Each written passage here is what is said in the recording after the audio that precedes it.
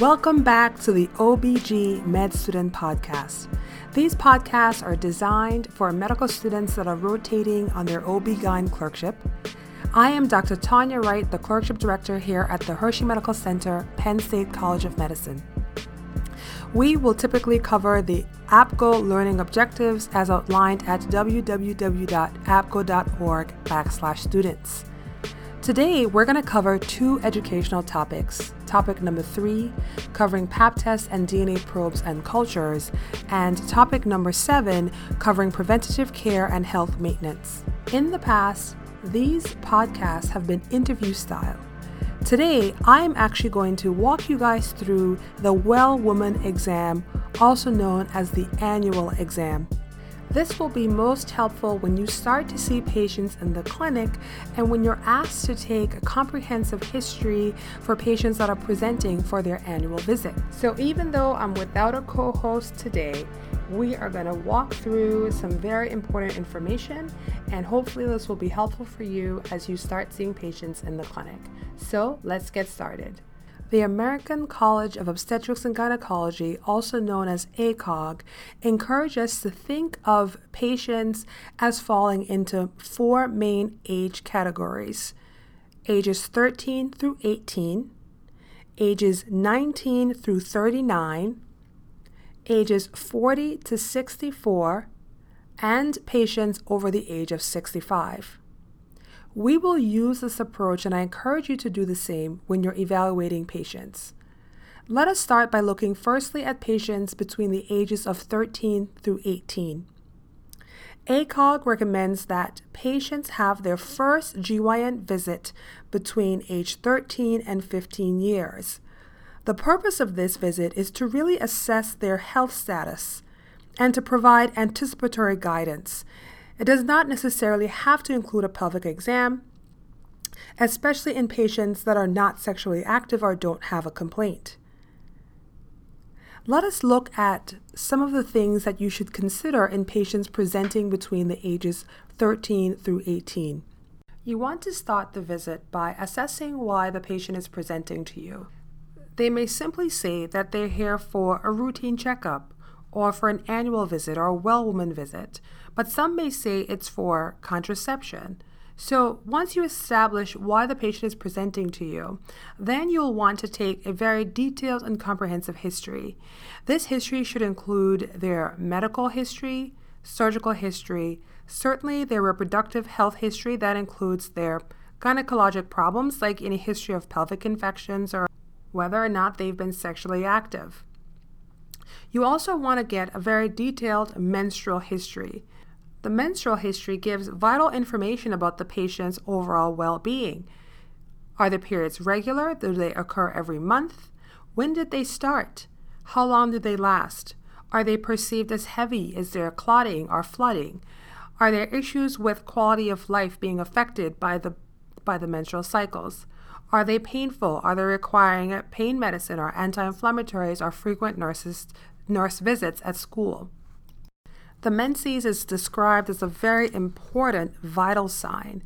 Patterns that may require evaluation include no menses within 3 years of thelarchy, so breast development, no menses by age 13 with no sign of pubertal development, no menses by age 14 with signs of hirsutism, no menses by age 14 with indications of an eating disorder, no menses by age 15, a history of regular menses that are now markedly irregular, menses that occur more frequently than 21 days or less frequently than every 45 days, menses that occur 90 days apart for one cycle, or menstrual bleeding that lasts more than 7 days. And furthermore, if they describe frequent tampon or pad changes at more than one tampon or pad every 1 to 2 hours. A detailed family medical history is also important. Consider asking questions to assess their dietary and nutritional status. You'd want to ask about their level of physical activity and have them list all of the medications that they're currently taking, including those that may be considered alternative medications. You'll want to ask about cigarette smoking, illicit drug use, and alcohol intake. Finally, you may ask or screen for emotional, physical, and sexual abuse, and ask about sexual practices including vaginal, anal, and oral sex, their sexual orientation, number of partners, contraceptive use, and exchange of sex for drugs or money. These are questions that should be asked in the absence of the parent or guardian. When seeing patients between the ages of 13 and 18, you'll want to perform a physical exam. The physical exam will include a documentation of the patient's height, weight, BMI, blood pressure, secondary sexual characteristics or Tanner staging, and then the pelvic exam would only be done when indicated by the medical history. You can also perform an abdominal exam and whatever other physical examinations as clinically appropriate. In terms of screening, patients that are sexually active should be screened for chlamydia, gonorrhea, and HIV. Additionally, this is a good time to discuss the HPV vaccination. So the HPV vaccination is routinely recommended at ages 11 through 12 and can start at age 9, and catch-up HPV vaccination recommended for all persons through age 18 years if not adequately vaccinated. So 2 or 3 doses are usually given depending on when they initially got the vaccination. So if they got the vaccination between age 9 through 14, then it's only a 2-dose series at 0, and then between 6 to 12 months is the second dose. If they got the first dose at age 15 or older, then it is a 3-dose series, with the first given at 0 months, the next at 1 to 2 months, and the next at 6 months. If completed valid vaccination series with any HPV vaccine has already been done, then there's no additional need for dosing. However, this is a good time to assess that. With respect to counseling in this patient population, you'll want to address any high-risk sexual behaviors, as well as pregnancy prevention with contraceptive options and sexually transmitted infection protection with barrier protection. This is also a good time to assess and encourage physical activity and dietary and nutritional changes that are considered healthy, especially in patients that have concerns for eating disorders and obesity. It is a good time to recommend a multivitamin as well. From a psychosocial standpoint, you'll want to evaluate for any depressive symptoms or anything that puts the patient at risk for suicide.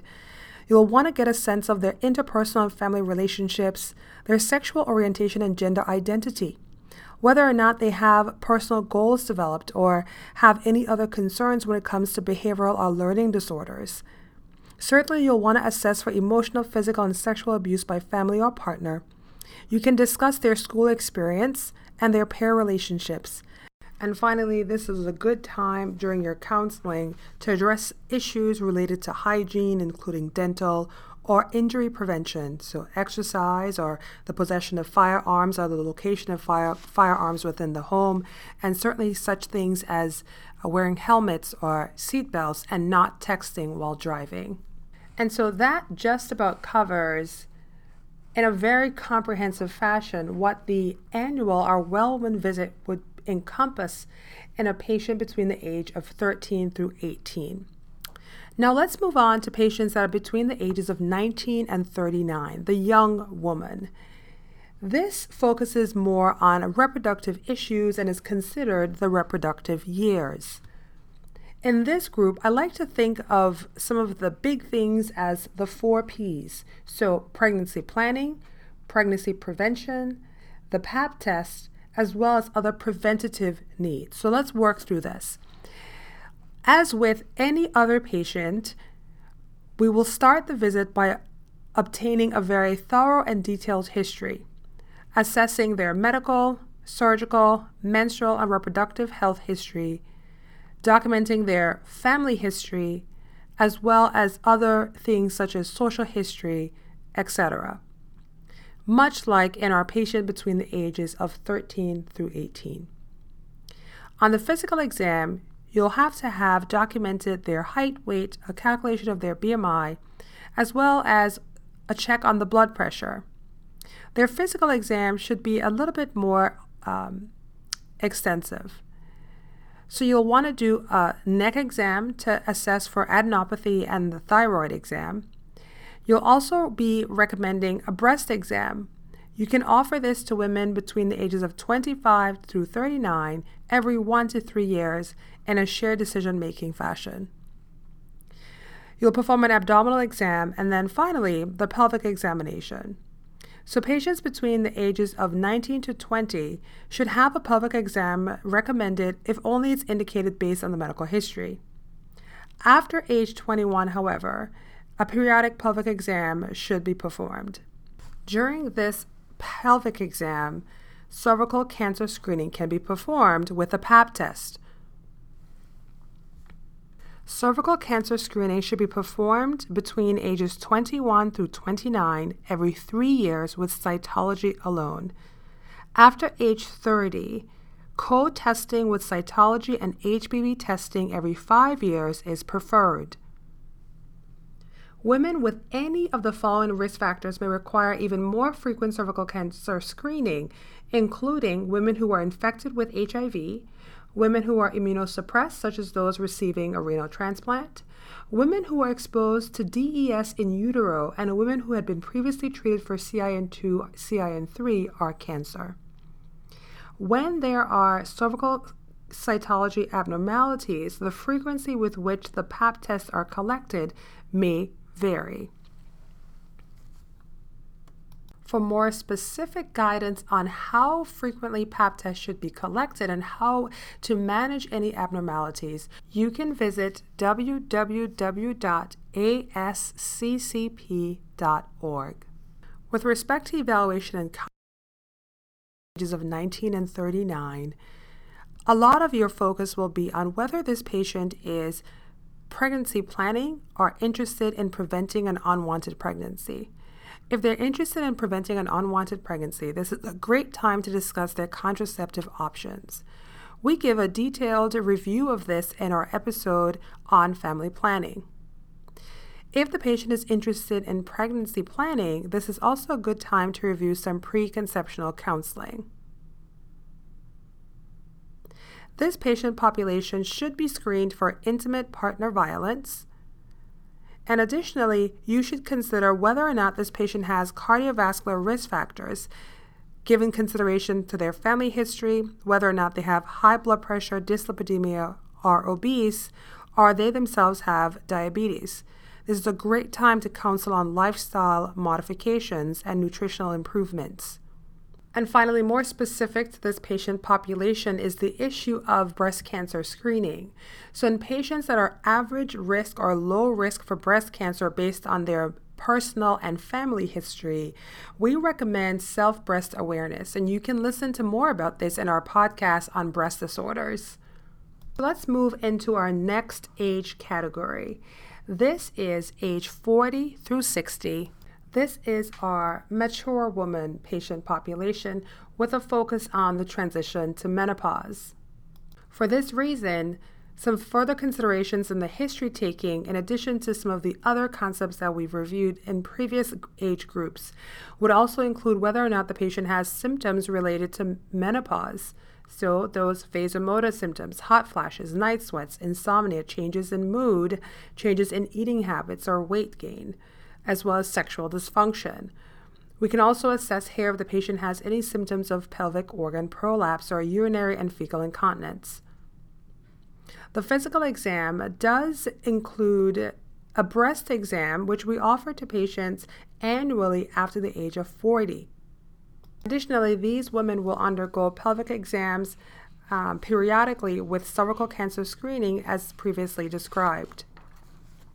In terms of screening, colorectal cancer screening should begin at the age of 50, and there are a variety of different mechanisms by which we will perform this. The direct visualization test, such as the colonoscopy, should occur every 10 years in women that are low risk for colon cancer.